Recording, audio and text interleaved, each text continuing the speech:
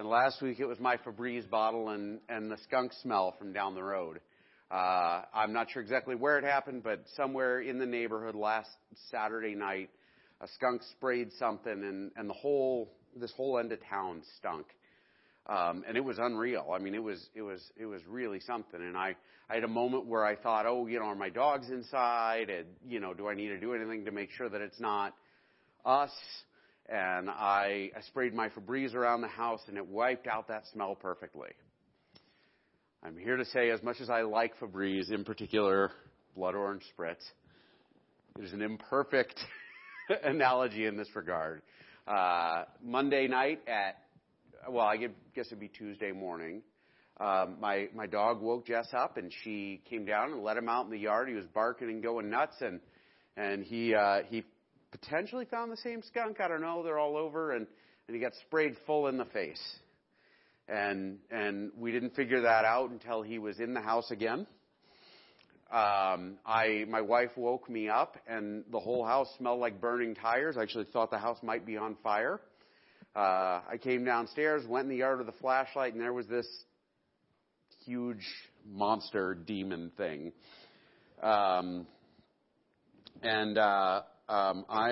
am here to tell you, like, my kids went to school the next day, and they were immediately, their clothes were changed by the school, and everything they owned was put outside. And I heard from one parent that her child came home and told them all about how much my kids stink. And I'm going to go on to say that Febreze does not cut it sometimes. It did great last week. This week it was not nearly enough. But we'll get into that. And like what we're going to be talking about, and actually we're going to talk about this a bit. We're going to talk about what God gives us to deal with the astonishing level of stink that shows up in our lives sometimes. It is the case that it happens, right? Not just skunks, but I mean, there are times when people we care about like die. Or when people we care about struggle, or when we struggle, or when we fall into sin and can't figure out how to get out of it, or when we get lost, or we get depressed, or when we're anxious, or when whatever it is, when temptation comes screaming at us and you can't quite figure out how you're going to get over it. Like, we're going to talk about what God does to equip us. And I'm talking about the church specifically. This whole series here, the last few sermons, have all been about how God equips the church and what our purpose as the church is in the world. And we've been doing this by working through the book of Ephesians, right? Because Ephesians is one of those letters that's not aimed at a bunch of like specific issues. It is to a church about being the church. And we've talked about 5 so far, 5 purposes of the church, and I even have an alliteration. We are here to complete Christ, right? Not that Christ was incomplete or imperfect, but rather that this is the next leg of the mission or the next leg of Christ in this world. And so we complete Christ by being his person. We are the body of Christ to the world, right? Like he is the head, and in fact I'm going to use it once. Remember we talked about Batman, the Batman cutout? Like he is the head and we are the body. The church is the body of Christ, and our job is to do his work in this world. We are his presence to those around us. We are the fulfillment of his plan, the completion of his program, and we are his portrait. We portray Christ to the world in our relationships and how we carry ourselves. And this week we are going to talk about how we are the completion of his power in this world, right? Like how God equips us for the fight that's in front of us. And we're in Ephesians, but we're going to actually start in Isaiah. Now, stop me if you've heard this one, because it's one of those ones I actually was unaware of. I had no idea. I preached this text. I generally try not to re-preach texts. I try to, because there's so much scripture to do, right? And this is one of those instances where I'm re-preaching a text. And in this particular instance, I did not know this. So check this out. This is the book of Isaiah. It's Isaiah 59. The Lord looked and was displeased that there was no justice. He saw that there was no one. He was appalled that there was no one to intervene. So his own arm achieved salvation for him, and his own righteousness sustained him. He put on righteousness as his breastplate. Have we heard that before? It's actually in the text we're about to do. And the helmet of salvation on his head. And he put on the garments of vengeance and wrapped himself in zeal as in a cloak. Now, there's an interesting thing about this text. In the Hebrew Bible, right, when the Hebrew Bible is translated to Greek, there are some weird word choices. And in this particular instance, we see where Paul, in his writing, quotes the Greek translation sometimes in places where the words are not the most common words. Or like he uses words that are the same as what are used for Isaiah's translation. Does that make sense? Like, I know it was a little convoluted, but like there was this Bible, the LXX, or the other one that I can't remember the name of at the moment, the Septuagint. And it is the Greek translation of the Hebrew Old Testament. And it gives us all kinds of useful little bits of information regarding how people read it and how they understood it. But most of the New Testament guys read that version of the Bible, right? And so sometimes when they quote it, they'll quote it in weird ways. And you'll be like, well, wait a minute, that doesn't match the Old Testament perfectly. Well, no, it matches the LXX. And so in this instance, we see where Paul quotes the Greek frequently. And he quotes it so we know that he's pointing back at this. Why does that matter? Well, one of the most popular ways to talk about this text is in terms of like the armor that a Roman soldier would carry, right? The gear you would pick up to go out and fight. You'd have your big shield that was square shaped, and you'd have your sword or your spear, and you'd have your armor and everything else. Not in this instance. In this instance, he isn't pointing to the Roman armor, though it would have been very familiar. He's actually pointing back to Isaiah.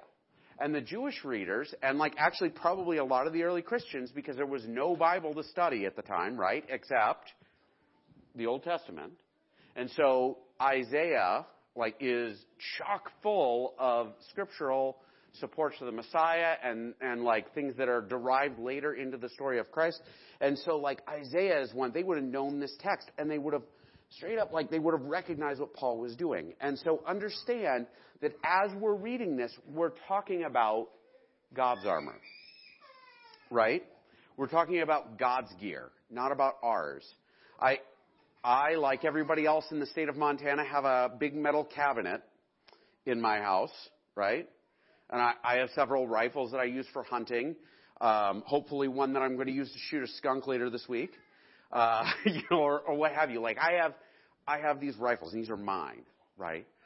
But it is the case that the way that God equips the church is not with our own strength, but with His, right? Because in this text, what we see is God is gearing up to go out and fight injustice and to oppose those who oppress His people.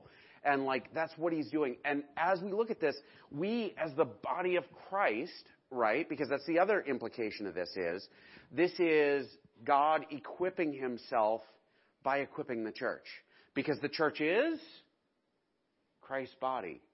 Now, does that mean that every sermon that ever preached this text, which is almost 99% of them, that talks about this being like, hey guys, here's what you need to do. You need to put on your breastplate of righteousness and your helmet of salvation and your belt of truth and everything else, like that is for you. Does that mean that it's not true? No, it does apply. But the primary purpose here is the church. That changes a lot if you think about it. Right? It shifts the focus of the message.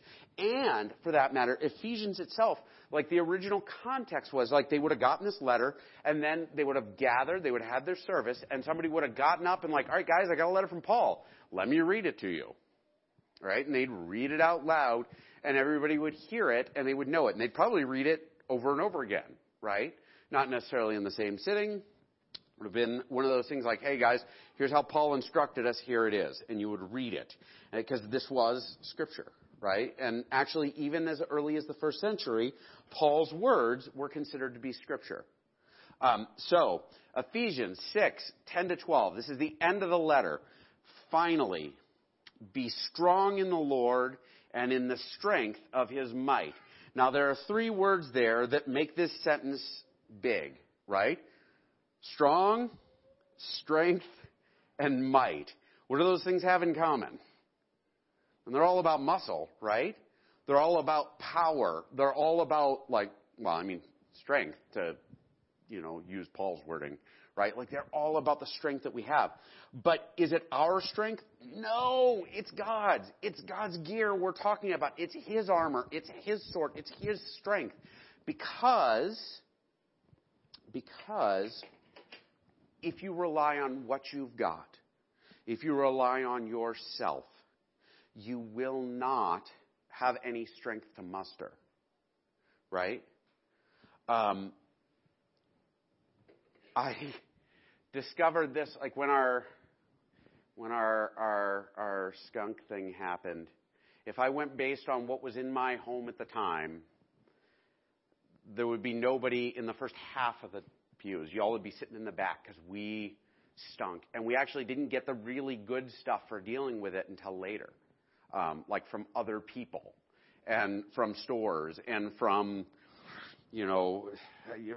from like as gifts. And actually I've got things coming in the mail from friends around the country who are like, hey, here's an ozone machine. I don't know what that is, except that, if I use chlorofluorocarbons, it'll wreck it, I guess. I don't know. That was a really obscure joke. Thanks for laughing at that. That was, so it's not our strength. It's God's strength. It's God's might. But we're supposed to be strong in His strength, right? It's a little like, I was at the Williams farm here a few weeks ago, and the 747, the Big Bud 747 showed up, right? And they were putting wheels on it, and it was just a huge amount of work, and the thing, I've got pictures of it. I mean, the thing it's ridiculous, right? And I know, actually, I've heard Callan talk about it, where they got a piece of equipment stuck, and they tried to pull it out of the mud with one tractor, and that tractor got stuck. And finally, they're like, all right, bring out the Big Bud. And they got it, and it dragged everything out, because it was the muscle, right? Now, that 747, it'll pull like an 80-foot implement. Does that sound right? I'm parroting. I'm like a 2-year-old, like Daddy says. But it'll pull like an 80-foot implement. The thing's a monster, right? If I go out there and I throw a chain over my shoulder and I dig in and pull real hard, in my own strength, I ain't moving nothing, right? Nothing. But you hook the 747 up to it, and it's like, it's completely different. God's strength is the equipment we use to accomplish.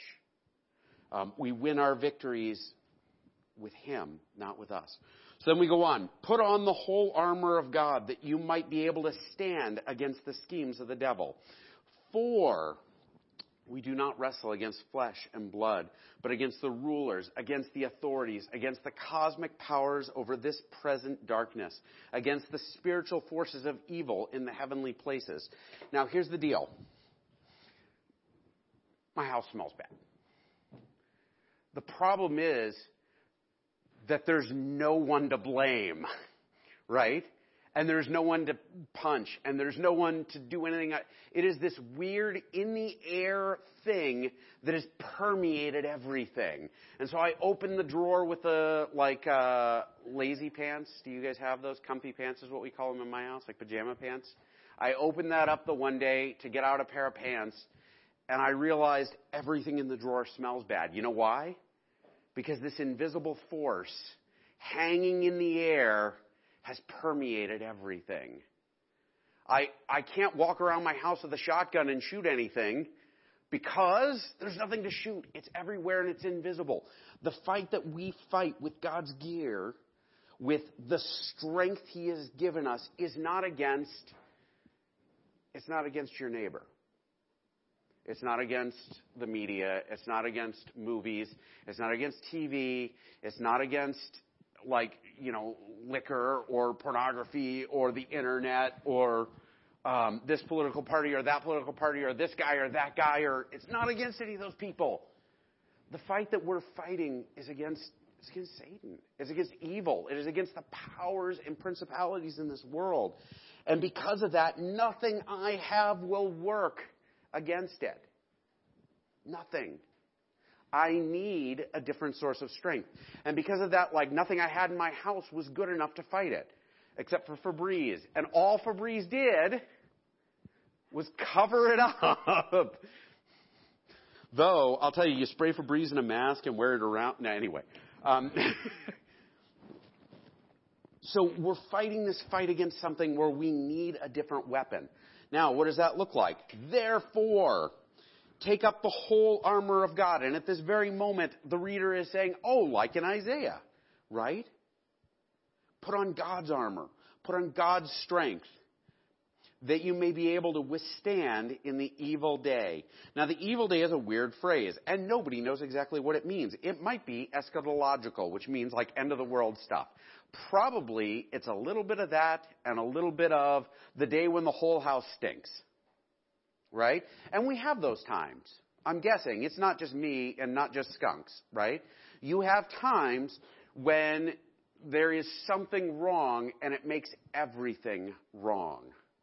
Where a relationship's broken and it makes everything wrong. Or where you're feeling hopeless or sick or depressed or lustful or angry or whatever, lonely. And it makes everything in the whole world wrong. And everything is tainted by it. And you look at it and you think, oh my gosh, what am I going to do about this? Like that is the day of evil. Like the day of evil is when we need God. Having done all to stand firm. And so in the end, like what we're gearing up for is to stand. Right? Now that's important because Christ won a victory on the cross. Like at Calvary, Christ won a victory. We are not an invading army sieging the world. We're a victorious army. Right? The church puts on God's armor as a victorious entity. However, having won a victory does not mean that the work is done. It means that we still have work to do. It means that we still have to move forward and deal with the reality of the world that we live in. And for that, we have to be prepared and we have to stand firm.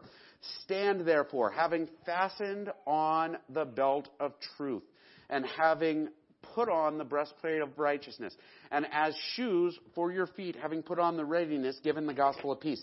Now, we're going to do, oh gosh, I actually do have to keep those on because the print in this Bible is unbelievably little.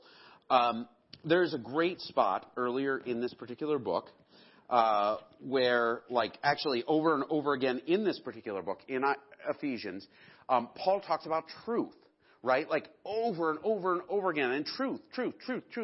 And here's the deal. Truth is not just telling the truth, right? It is the antithesis.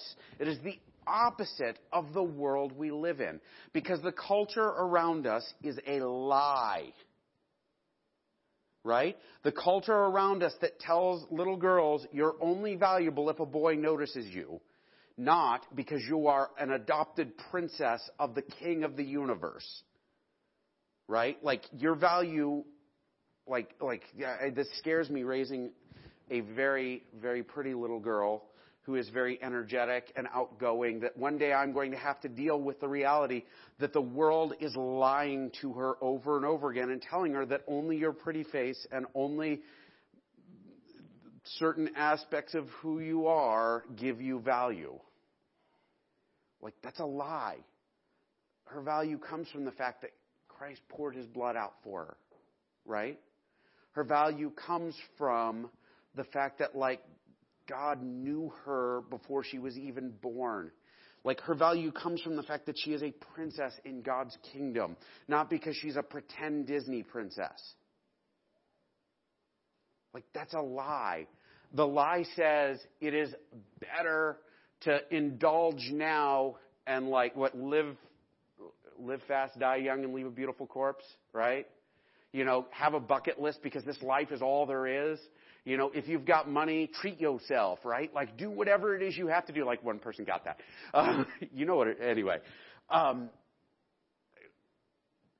The culture is a lie. And he actually says this, right? Like, this is in Ephesians. I'm in the same book. This is Ephesians 4. Therefore, having put away falsehood, let each one of you speak the truth with his neighbor. For we are members of one another. Be angry and do not sin. Do not let the sun go down on your anger, and give no opportunity to the devil. Let the thief no longer steal, but rather let him labor, doing honest work with his own hands, so that he may have something to share with anyone in need. Let no corrupting talk come out of our mouths, but only such thing that is good for the building up, as fits the occasion, that it may give grace to those who hear. It goes on and on and on with that. But the idea being, our culture is a lie. And so we have to take a stance that's the opposite of it. We speak the truth to our neighbors. What is that truth? The whole life we live is about Christ. Like, get up in the morning. It's a gift God gave you to serve Jesus. Do things for other people. You don't do it because you're earning coins that are going to go into the bank of going to heaven or not. You do it because you are a new creation, bought, guaranteed salvation, going to the promised land because Christ died for you, and now you are serving because that's what you are. You gotta because that's who you are now. The reality is that our culture is a lie, and the belt we put on, which girds us up, the thing that holds the whole thing together, is the truth that we are not a part of this world anymore. That we are different. That we recognize the lie that's told to us. That we recognize the falsehood, and we do different. Having put on the breastplate of righteousness. This is right out of Isaiah, right? He pulled that right out of the text. And in this particular instance, the breastplate of righteousness actually means right behavior or doing right. So what protects you primarily? The fact that you're doing the right thing over and over and over again. Satan can't come and whisper in my ear, you are a wicked man, if I'm not rolling around in the mud, right? Doing the right thing is treating the guy next to you the way Christ would treat them. It's standing in the church and behaving in a right way. As the church, if I stand up here and rail against the culture being a lie, but do nothing to spread the truth in the culture, there's no breastplate of righteousness on me. And we as a church have done this really well. We have got a history, a legacy of amazing ministry stuff we do to spread the truth in the world around us, right? We have youth ministry that does amazing stuff that reaches kids who are not churched kids, right? Jeremy's an example of that. We have Good News Club, which we've done I've been here, this would be the 9th year, right? It is a thing that spreads the truth to the culture around us. It's the truth. As a church, we have not shied away from this reality. And it is our job to continue to act rightly to the world around us, to feed the hungry, to teach children about who Christ is, to go out and preach the gospel, to touch the lives of people who are broken and hurting. This is what we're here to do, and our right action protects us. Why? Because you can't say anything to the guy who's doing the right thing, right? You can't go to Mother Teresa and say, you know why she was a wicked person? Nobody's going to believe it. Why? Because she spent her whole life taking care of people with leprosy dying in gutters. You can't say that she, the reality is you can't do it. Your right behavior is your strongest defense. And God puts on the breastplate of righteousness because God is always doing the right thing. And so I am putting on God's behavior, I am putting on God's actions, and I'm wearing it. And now I'm moving on to the next point because I think I maybe have hung out in that too long. And as shoes for your feet, the readiness that having been given by the gospel of peace. And so the gospel itself, the gospel of peace, we are to bring to everybody else. We bring peace everywhere. The church's job is to bring peace. How often is it that the church fails in that? Churches should be a place of peace, not a place where people are fighting. A place where people are beating each other up. A place where people are beating up the neighbors. A place where people are setting fire to the neighbor's lawn because we're so mad that they're doing this or that or whatever. We are here to bring peace to the culture. And it's a peace that surpasses all understanding. The church's job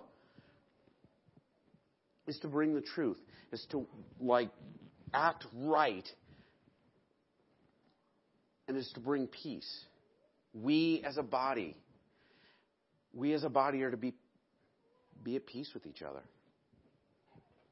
In all circumstances, take up the shield of faith, with which you can extinguish all the flaming darts of the evil one. Now, faith here is a trusting in the armor itself, because God is doing all of the work. Right?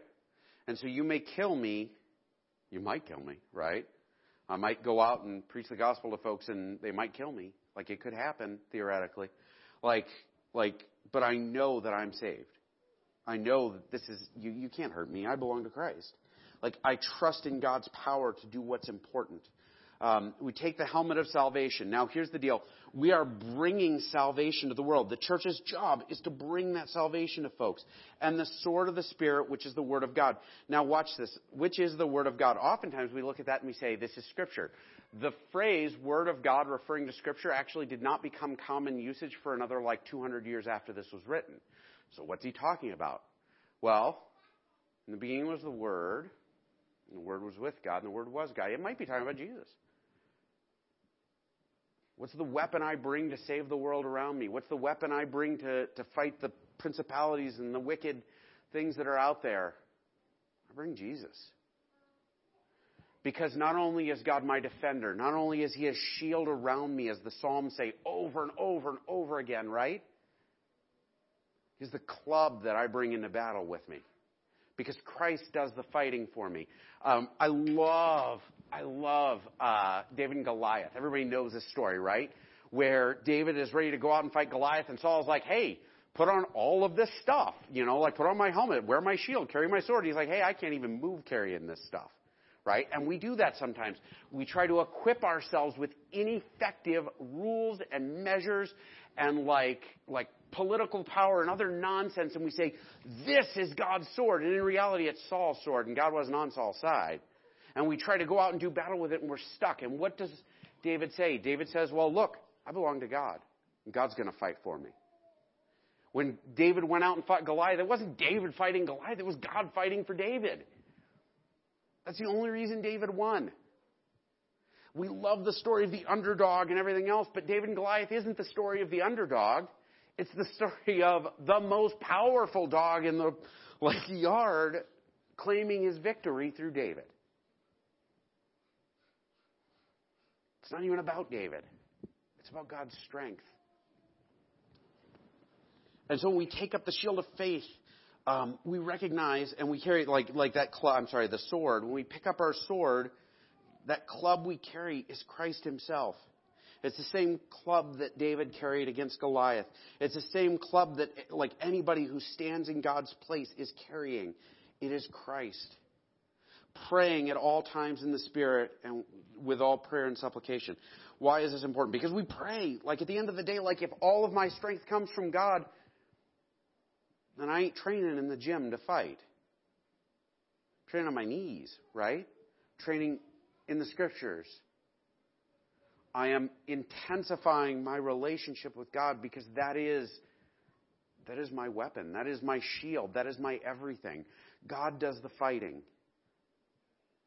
God does the defending. And as the church, we're to complete his power by going out like David. Not to fight some guy, but to fight the stink that is in the world around us. Sometimes, by the way, that means not your problem.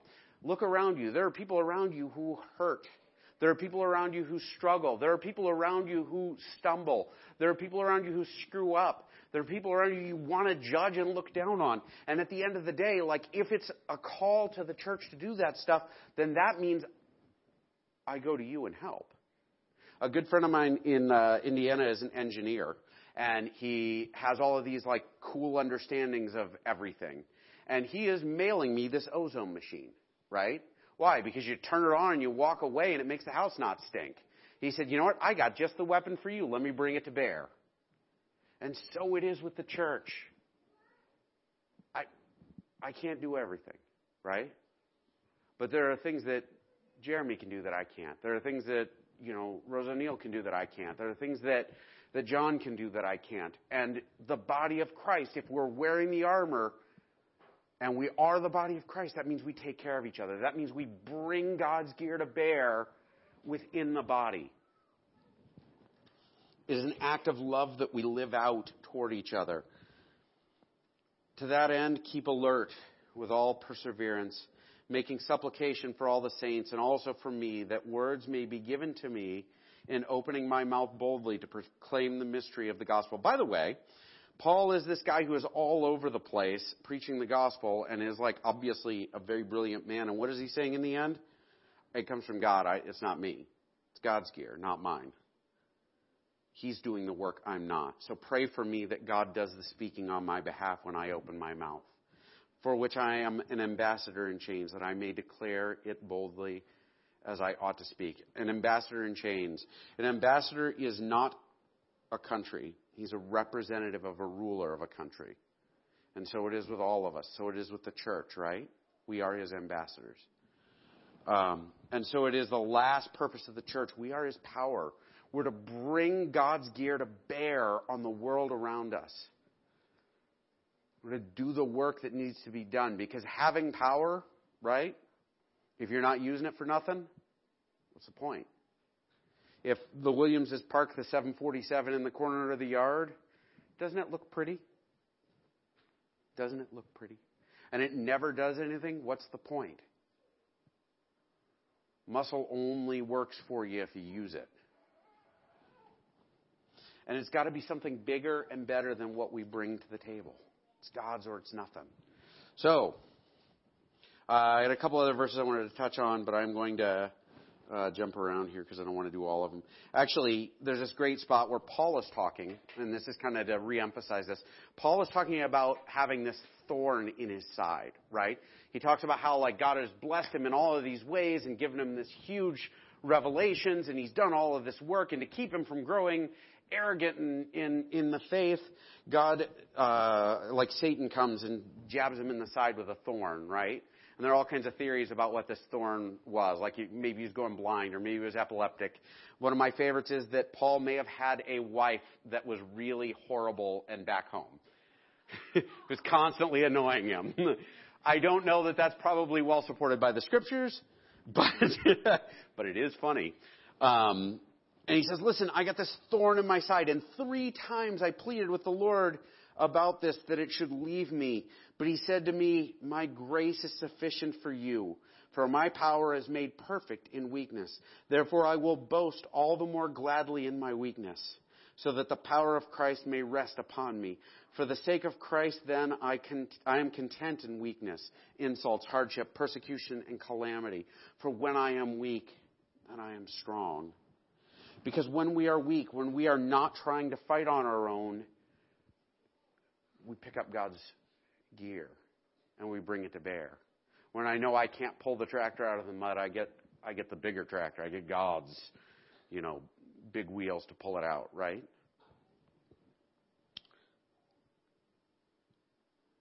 And so when we hit these spots where we're hurting and when we're lost and when we struggle, it's those times where we're actually kind of blessed because we can back up and say, you know what, I can't do this myself. God, come here. Help me out. There's a spot, and this is actually a parallel text that I wanted to use, but I'm doing this for a reason. Be on your guard. This is 1 Corinthians 16. Be on your guard. Stand firm in the faith. Be courageous. Be strong. Do everything in love.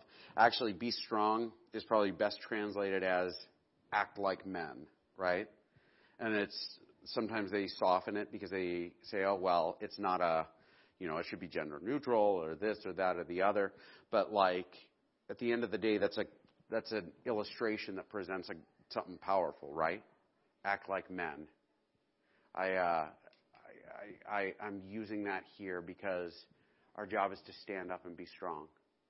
And my encouragement for you guys this week, my challenge for you this week, as you go out of here, as the church, our purpose is to do God's work.